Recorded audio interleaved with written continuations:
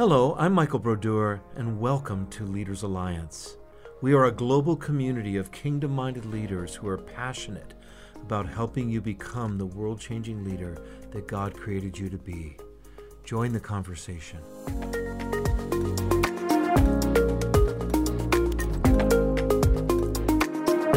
Hello, everybody. My name is John Bootsma. Welcome to the Leaders Alliance podcast. I am filling in for Michael and Diane Brodeur today, who are enjoying a much blessed time off, we trust.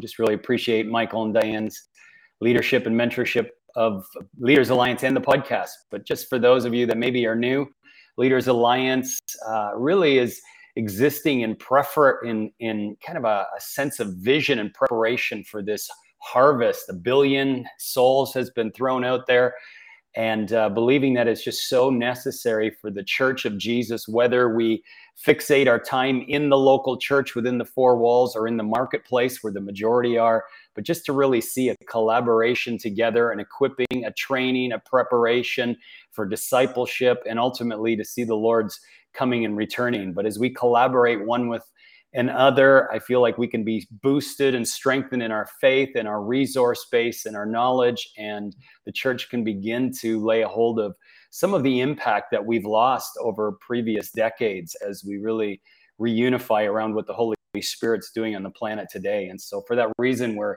blessed to be able to interview a large number of different people from different backgrounds, different spheres of influence, but we all have the same heart of wanting to see an equipping and a training of the church till we all reach that place of maturity together. And so today, it's a great joy to be able to interview a friend of mine who we first met back in Toronto in the late 90s. Mark and Jane Burlinson came from the UK to Toronto. We served together in the outpouring of the Spirit that was there.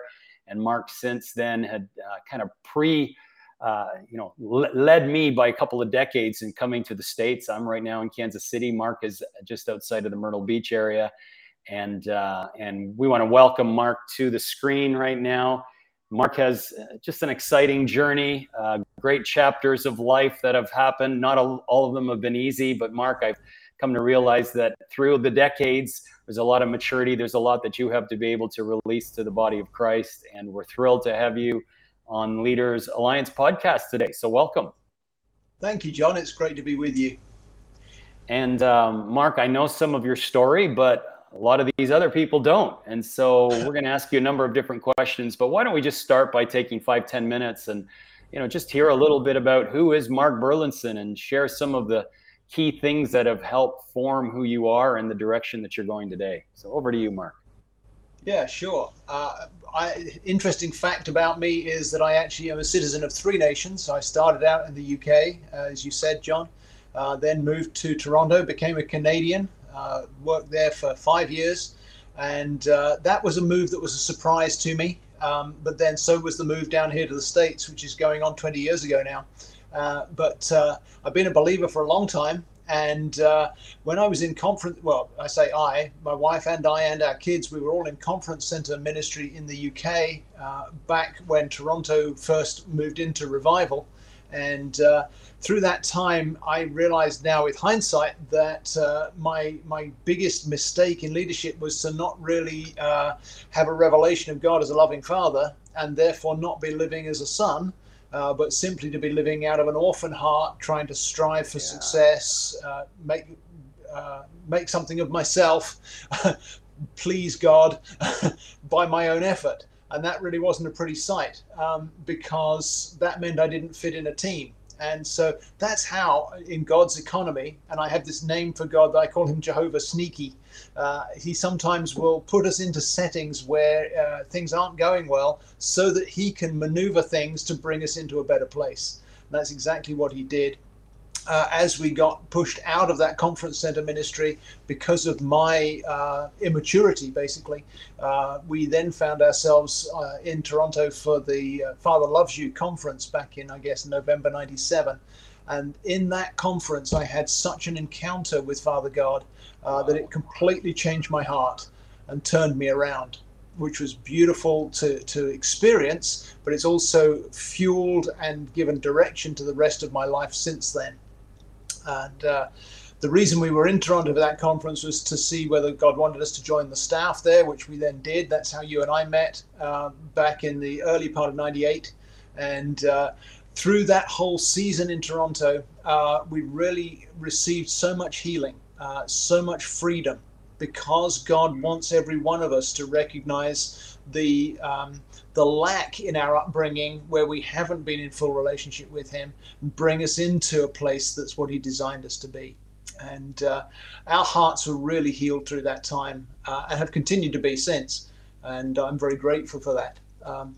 So we were in Toronto, I guess, for nearly 5 years. And my leadership journey grew tremendously then, because it's a setting, still is, but was then as well, where John and Carol especially had developed this knack or this gifting from God to be able to push people into places that God wanted them to go, and to open doors for us to step into what we might otherwise have avoided. I called it the Arnott School of Ministry, where he would say, look, Mark, here's the deep end, and then push you in it. And I love that. Yes. I'm sure you'd have stories too, John, but through that experience, I found myself encountering God in a deeper way every time I was challenged to step out. I liken it to walking on water, like Peter stepped out of the boat because Jesus was there. And even when he began to sink, Jesus grabbed him and pulled him up. And that's been part of my journey along the way as well. But another recurring theme along the way has been encountering challenges that weren't what I would have planned for me.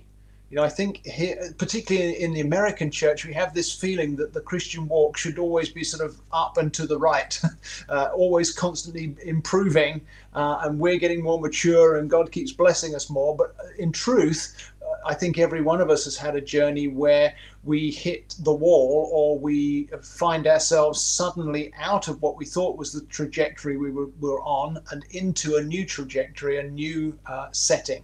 And some of those challenges have been the ways that I've grown the most through my leadership journey. Like I said, with the change in Toronto, moving to Toronto, that was a huge jump forward for us. But then God moved us on from there. About 5 years after we'd moved to Toronto, he moved us down to South Carolina to work alongside Jack and Tricia Frost. It was an unexpected change, but it was certainly a welcome one in terms of having opportunity to really minister the Father's love to other people. And so I worked alongside of Jack and Tricia for a long time, the second speaker in the ministry, going to places that Jack wasn't able to get to, but also developing leaders' schools where we could train leaders how to bring the Father's love into their churches. And we worked a lot with business leaders as well, networks of businesses in cities that were local networks that wanted to express the kingdom in their everyday business life because they were believers. And so it was a really challenging but a very strong growth time for us. But the biggest challenge was then after, I guess we were about 4 or 5 years into that season, was when Jack got sick and then he passed away. God took him to heaven sooner than we would have wanted. And of course, you can imagine that would be a huge challenge for any ministry. The way it worked for us, we stuck around for a couple more years while Tricia kind of found her feet. But it was very clear that in order for Tricia to develop the ministry into what she wanted it to be and what she was called to make it, we were actually not a good fit for where she was going, and we needed to step back and out of that, which we did because it was her ministry, of course. But that was a difficult time for us in leadership because we wanted to be very honoring. And so if we were to highlight a difference in vision, that would have seemed a dishonoring thing. And so effectively we had to ghost a lot of the people that we'd been in leadership with in order not to be appearing to be creating a division between Tricia and us. We love Tricia. She lives locally. We still know her, still get on very well with her. But it was a season where God took our paths and went like this with them and put us on a different path each. And so that challenge, I guess, would be one of the most embarrassing seasons in my life because my wiring is always to make connections with people. And so to live in a season where it just wasn't appropriate to continue connection with people that we'd been in leadership with because of our position in ministry, now not being able to have that sort of influence in their lives because it wasn't appropriate, That was a very hard time for me because it cut across a lot of what I was all about. But God opened more doors for us, and I'm grateful for the learning process that he took me through all of that. I guess the theme of what I'm saying is every time you hit a bump and things go wrong, don't assume it's not God, because often it is God. When Jesus picked up all the baskets of what was left over after the feeding of the 5,000, he said nothing is going to be wasted. And so often in my life, I've found that when things look like they're just broken pieces, God picks them up and puts them in his basket, and he uses those to feed other people. Yeah. So that's Mark, a big let me interject there. Let me interject there, Mark, because I was aware of that, but more at a distance. Obviously, you lived it, and I was in another country at this stage. But to me, what this reminds me of is, of course, you go through this phase of what's my ministry, what's the Lord got for me, and you want to develop it. But of course, you've been so radically impacted by the revelation of the Father heart, you realize that it's not about Mark and Jane. It's ultimately about the kingdom and the kingdom, and it's about serving others. And so what do? You come alongside Jack and Tricia, you get underneath them, you serve them. Your goal in one sense was to make them look good. Jack passes. It was tragic for the entire body of Christ. I know many were so hugely impacted by their ministry and by what Jack carried. But it almost sounds to me like a John the Baptist situation where you're like, okay, Tricia must increase, we must decrease. And I feel like that in itself was a bit of a test, isn't it? Because I feel like if we pass these tests along the way, that the Lord will honor us later. And so I just want to say, Mark, may the blessing of the Lord increase, because it sounds to me like there was a really key test that you guys went through. And it was a test of the Father heart, because I think knowing that it's like, no, we're going to push that orphan tendency down, but see what the Lord would do from there on in. So that's kind of an exciting story. Maybe it didn't seem so exciting when you're going through it, but I want to applaud you, say, well done. You guys chose well. Thank you. It's very interesting. I said, the healing of the heart is so vital. Jane and I are still, even just a couple of weeks ago, going through more ministry just to see what God wants to do. And one of the things that I experienced in ministry just a short while ago was a fresh revelation that to do nothing in that separation season was actually true sonship, because it wasn't dishonoring the ministry that God had placed us into and now had taken us out of. It was creating honor by being quiet. And it was something I would not have seen if I hadn't been seeking more ministry. So I think to your point that we made the right choice, I don't know that we actively made the right choice. I think, to be really transparent, I think all I knew to do was to cling on to God and what I knew of God, and to let happen what God was going to let happen so that he could carry me through. And that's, I think, what he's done again and again as I look back over my life to this date. Every time there's been a challenge, every time there's been a crisis or a crunch point, because there are more still that are part of the story down the line, every time I'm grateful for it with hindsight, but it was really tough at the time. But every time what I've learned to do is to just dig into him and to hold on to the foundational truth that I'm his son and he's my father and he's the one who's leading this thing. So when Jesus said, I only do what I see my father do, he was giving us a model for all of us to follow. And if Father's not doing it, I don't want any part of it. And if Father doesn't look like he's doing anything, I'm going to wait for him and not do something myself. Because I think that's a crucial part of us becoming the leaders he wants us to be. Yeah. No, those are valuable lessons, Mark. How many people take decades and they never learn that, even in the ministry? And so I would, as I observe it, I've said it before that I feel like the lens through which I want to see all doctrine is the lens of the Father heart, but that's the lens through which you want every heart decision to come forth of what's the Father doing. That's the way Jesus operated, didn't he? And he's our model in all things. So how else has that steered? How has your ship been steered, really, as you sought to listen to what the Father has for you, Mark? What are some of the other things you've found yourself getting involved in? Well, when that season with Shiloh Place came to its kind of natural end, a door opened without me really pushing on it to actually become one of the pastors at our local church, the church we'd been attending while we were involved in the more itinerant ministry at Shiloh Place. And that church, I don't think it's saying anything out of turn to say that it wasn't a comfortable fit. It wasn't a complete fit with who we are and what our journey had been. But it was a partial fit, and there were certainly ways that my strengths and my gifts were of benefit to the team there. But I think it would be fair to say, and I think Philip, my senior pastor at the time, would say he found it challenging just as much as I did. Both of us had to navigate through the challenges of understanding each other. And actually, with hindsight, I almost wish I had known more than I knew then about the way we're wired differently and how to navigate some of those things, because I may have been able to do better than I did at navigating through that season. But it was a time that I knew God had put me into, and there was this deepening commitment to submit to leadership, but also to support someone else's vision.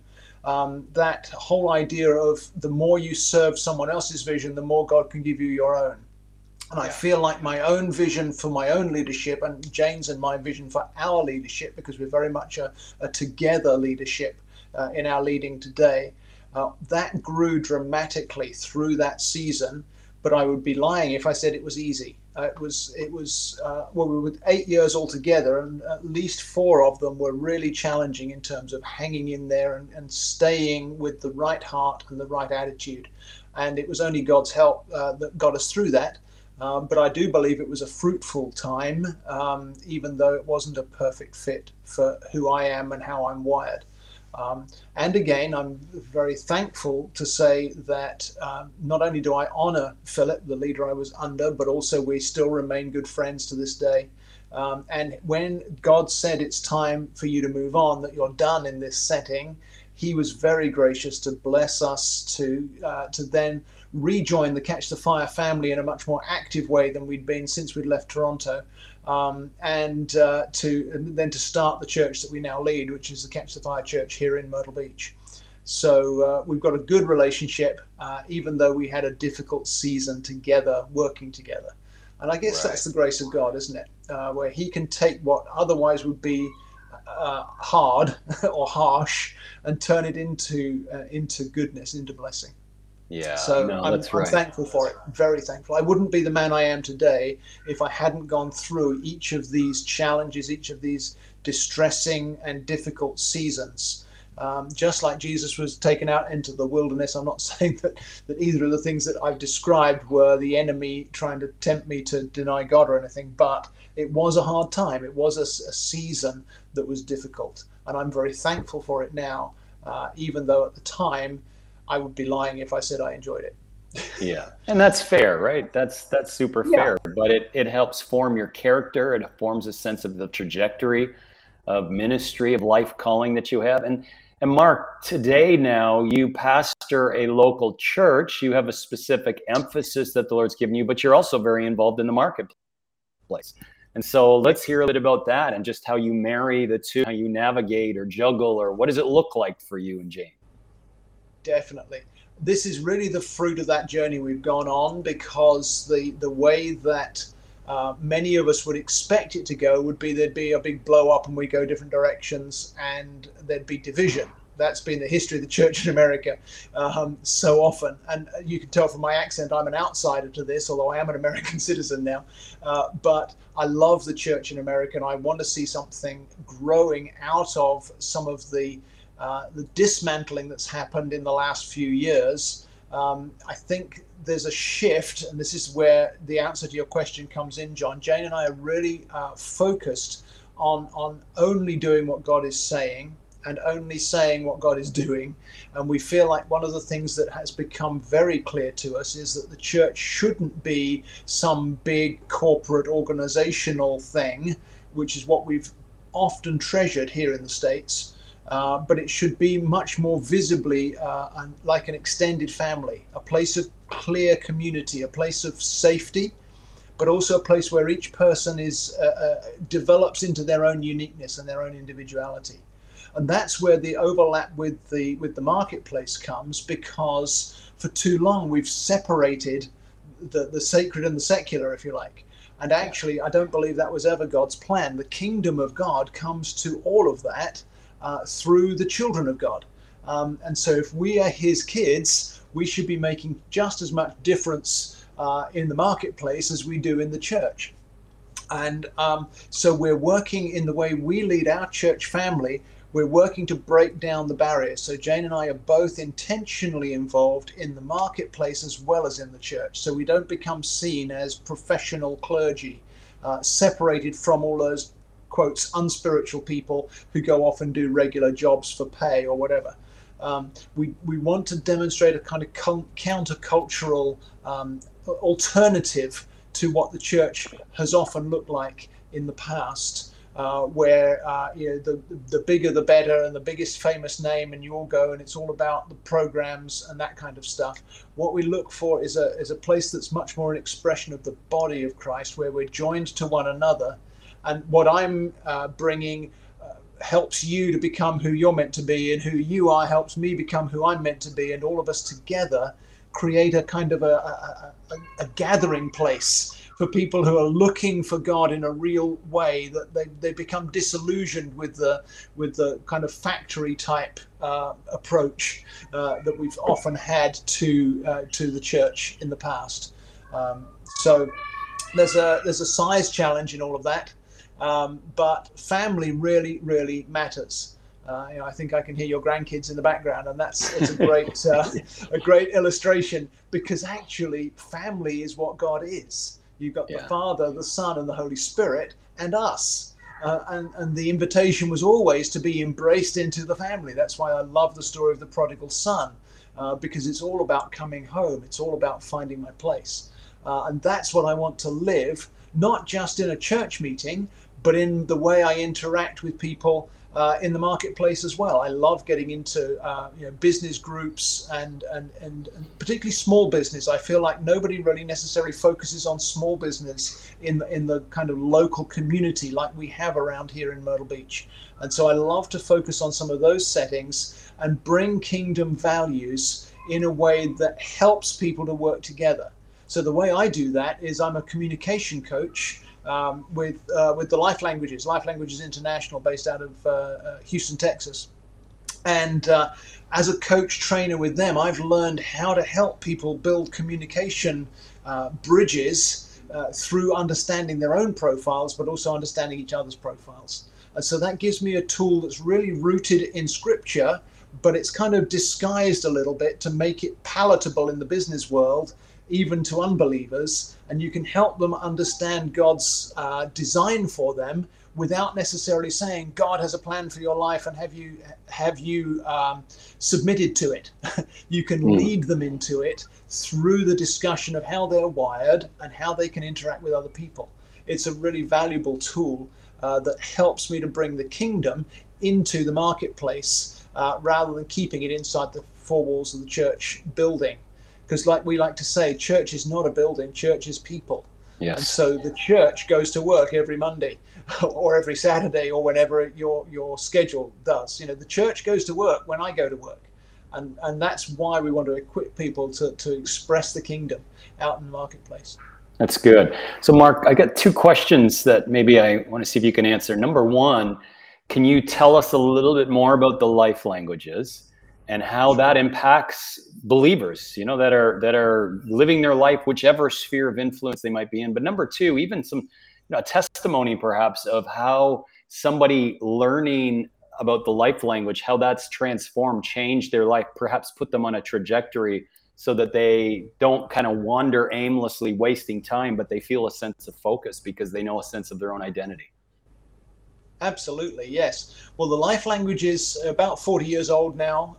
Like I say, developed in Texas by this couple, Fred and Anna Kendall, been tested all over the world now. I think we're up to about 500,000 profiles in total, which is a lot. But they are rooted in Romans chapter 12, those 7 gifts of the Father that equip the body, and every one of us carries to some extent all 7 of those, what we call the life languages. and that's how we communicate. And each language is distinct. Each language is like someone you can get to know. I sometimes say to people, if you feel like you've got more than one voice in your head, it's true, you do. You've actually got 7, just some speak louder than others.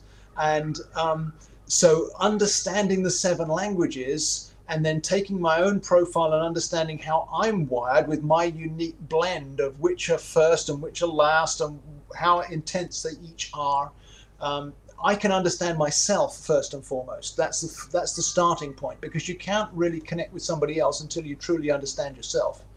And I say that as a man who in his earlier years tried very hard to look like lots of other people and tried to pretend that I was something that I wasn't. And so that's when I first met the life languages. I loved the fact that it affirmed me for who I am and gave me insight into how I'm wired. But then I can also understand that you or anybody else are wired differently than me. And so you would have different needs in our communication for us to be able to connect at an effective level. And so too often our communication we find we miss. And what the life languages helps us to do, if we understand which languages we're communicating in this moment, then we can connect rather than miss. And so we all speak all 7 languages. And I can pull up whichever language is needed, not necessarily just for a conversation with somebody else, but for maybe a project or a task or a challenge, how to build a team. Drawing in the understanding of the 7 helps me then to build team in our church, but it also helps me in businesses as I'm coaching business leaders or non-profit leaders to help them to build their team and train their team to use all 7 languages to address any issue that they face or to fulfill their mission or their vision. So that adaptability is the thing I love about this particular tool. Rather than putting you in a box, it builds bridges with other people so that you're more effective and more fruitful. So you asked for a testimony. I'm going to give you 2, if I may. One very briefly.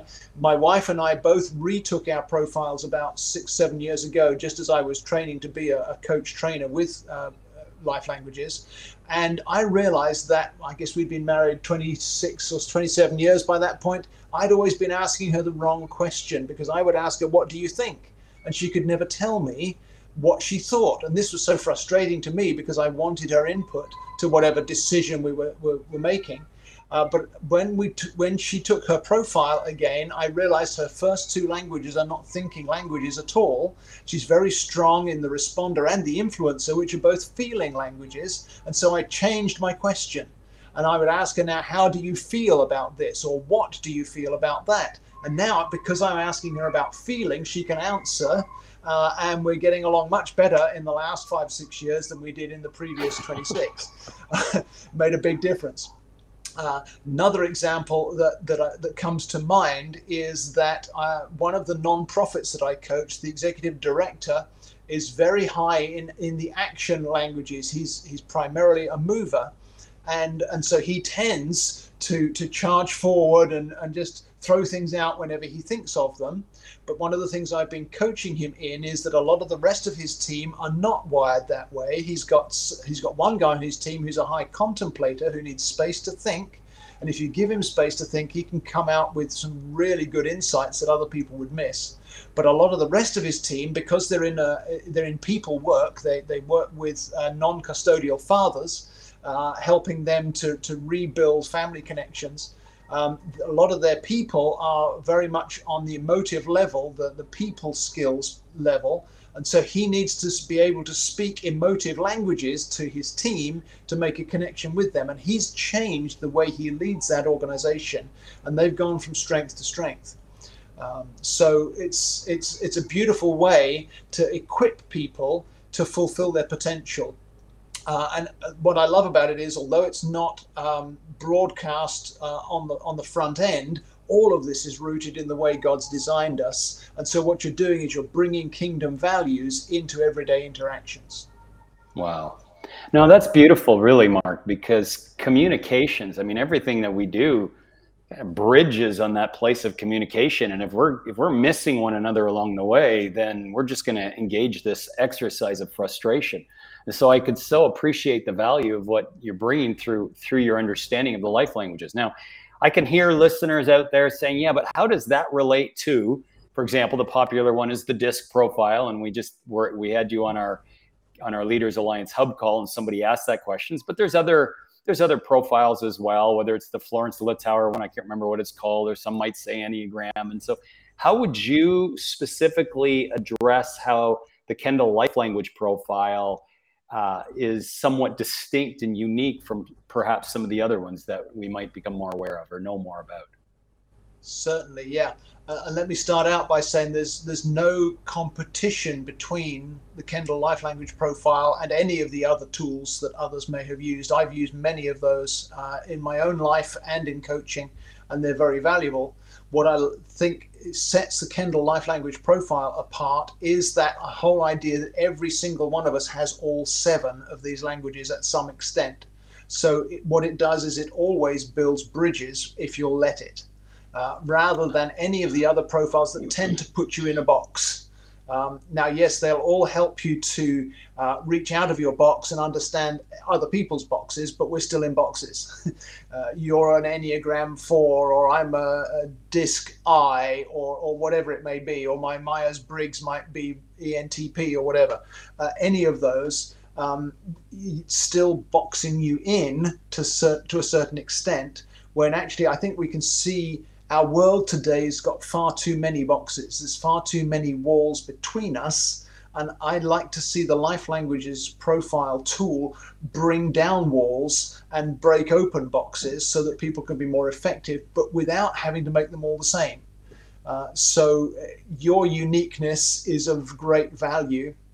If I can understand how your wiring and my wiring can both contribute to whatever challenge we might face, or whatever thing we're trying to work through, or whatever communication we want to have. All of the strengths that you have and the strengths that I have, this actually helps me understand how to merge them together into something that God can use for the kingdom, for things to move forward. And so, to my mind, it's the only tool I found that does that. Very good. In the way that it does. That's not, as I say, to knock any of the others. Self-awareness in any way you can get hold of it is always helpful.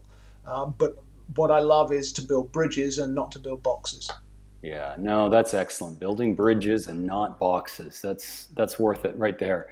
And if I could say Romans 1, I think it's Romans 1:20 I'm trying to remember it. It's a paraphrase here, but God has essentially imparted into all of his creation, his invisible attributes, his eternal nature, and I look at it and think, okay, the Lord has throughout scripture so many 7s involved.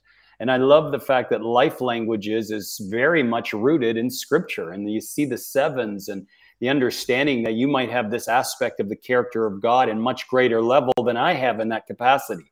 But it really, to me, anything that we can see rooted and grounded in a scriptural foundation, I give a little bit more credibility to. I think that's super valuable. Do you want to speak to that for a second, Mark? Yeah, and I think, again, that elevates the Life Languages in my heart and in my experience, because I know for sure it's rooted in God's standards. Now, that doesn't mean that I come into a business and I'm preaching at people, nor am I firing Bible verses at them. But if I'm doing a workshop with a church, I can give you all the Bible verses that go with all of it. But the other profiles have often been adopted by the church and adapted by the church to kind of put the spiritual applications to them. But at their very core, they've come out of human understanding. And so in my mind, they still lack something of the Holy Spirit's breath on them in order to be fully effective in a person's life. I'm not saying they're not effective. I'm just saying that this one I find is the most effective, because whether you realize it or not, whether you want to recognize it or not, there's the breath of God on it as well. And that's why I love it, because I can come into just a regular secular business and teach them how to communicate better. And they say, oh, wow, this is great. How did you do that? And that will open doors for me then, wherever there's the interest, to be able to talk about my experience as a believer, my journey as a son of God, as well as my understanding of myself through the Life Languages. And, oh, by the way, this is the way God wired me. Yes. All of those things are valuable tools or open doors, if you like, for us in the marketplace to introduce the kingdom in a non-threatening way. Right. Oh, that's brilliant, Mark. Really good. So just beginning our journey to wrap up from this point. I mean, we look at where you're at now. You're a builder. You're really releasing a lot of building in what you're doing. You've been building within the local church. You're building according to a spirit of sonship. You've got this marketplace communications consultant expertise area. And by the way, we should make sure that you write down or maybe make a note of how people can get a hold of you if they want to while we're at it as well. But just in the midst of that, you know, you've lived several decades. You've learned a lot, having been through the very thick of everything that the Holy Spirit poured out in Toronto, and that's radically changed your life. So then if we want to speak to the area of leadership, Mark, what if you were to look back at a younger 35 year younger Mark Burlinson? What kind of recommendations would you give yourself? You know, if you look back at the journey you're going to take, and how would you speak to a younger version of you? Yeah, I think I would probably speak to a younger version of me the way I speak to many of my clients and to many of the members of our church family. And that is, whatever you can do to encounter God more fully, you want to do. So that would be in community and not in individuality. That would be in trust and not suspicion. That would be in patience and not reacting when something doesn't go right, because God wants to teach you through the hardships you go through. But don't do it alone. Do it with other people. Get people who are ahead of you and make sure they're around you, because they will help you into the place God wants you to get. I feel like the older me is actually helping the younger me to relax a little bit. The healing process that God's brought me through is so valuable to me that I long for other people to experience it too. Whether they would acknowledge that they need healing or not, I want every encounter with other people to be a healing process for them. And I'm finding that now in our church family, particularly with some of the young men that I'm mentoring, helping them to be fathered in a healthy way. I'm not telling them what to do. I'm making room for them to become the guys God meant them to be. And that fulfills me greatly, as well as being of value to them. But that's what I would say to younger me. Find people that you can grow with, who will help you encounter God more deeply, more fully, more regularly, more intimately. That's the key. It's good. No, excellent. Very, very fatherly counsel and advice from a lot of maturity there. So, and maybe one last question here, Mark, but what about regarding leadership? I mean, I would assume that same question would apply to the place of leadership, because it applies to our personal lives. But for somebody that's seeking to become all that the Father has for them, I mean, I would think you'd say, well, take the life languages profile. And again, I believe your people want to contact you. It's www.markburlinson.com. So very simple to be able to reach out to you if they want to know more about that regard. But just even in developing their leadership, is there anything that you would add to that in that regard? The only thing I think I would add is, don't try to become a somebody. Try to become a father. And I mean that for the ladies as well. Become like a mother. I don't mean the imperfect fathers and mothers that we've all had as human mothers and fathers, but try to become more like your heavenly Father.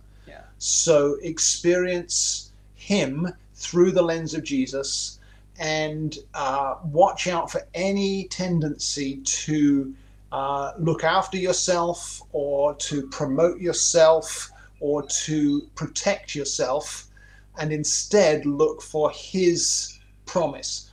My thesis is that the very central verse of the whole of the New Testament is when Jesus says, "I will not leave you orphans, I will come to you." And that to me is the heart of leadership.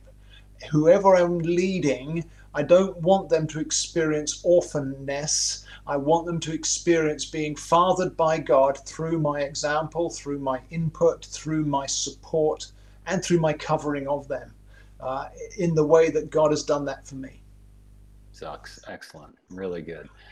Well, Mark, as we close, would you pray a blessing, over everybody that's listening? And if there's anything, just prior to praying that blessing, if there's anything else that you feel like you'd like to share with our listeners, now's your opportunity to do that. But you just kind of pray us off and bless those that are just partaking of all that you're sharing here today. I'd be glad to, John, and I don't feel like there's anything I want to add other than what I'm going to pray for you, which is that you will be who God made you to be. So, Father God, I want to thank you for every person who's listening on this podcast today, anyone who's picking up on this at a later date as well. And I bless each one of you first and foremost to know how valuable you are to God and how much he treasures his relationship with you, that you would step into the fullness of who you are to him. And then secondly, that as you step into the fullness of who you are to him, you will find yourself blossoming into the fullness of who he made you to be for the sake of others, so that you would find the community that he wants to plant you in, that you would find the relationships that give life to you and that you can give life to in turn, that you would know your circle out in the world around us, in the marketplace, in the neighborhood, the people that God is sending you to, for you to reach out a hand and welcome them in to the family of God and into the kingdom of God. That you would know the joy, not of striving to achieve something for God, but of walking hand in hand with your Heavenly Father and only doing what you see your Father doing. That you would know the joy of passing on to others that spirit of fathering and mothering, that it's the same as our Lord Jesus, who said, I won't leave you as orphans, I will come to you. And so I want to bless you and commission you to look for who is God sending you to, and to look for who has God put in your life to help you become all that you were made to be. So I bless you to know that he is your Father and you are his child, and everything else falls into place. In Jesus' name, amen. Amen. Thank you very much, Mark, and may the Lord bless you and your ministry at Catch the Fire Myrtle Beach, as well as your leadership with Life Languages and Beyond, communications coach. So thank you. Thank you, John. And you have a great day. Thank you. It's been great to be with you all.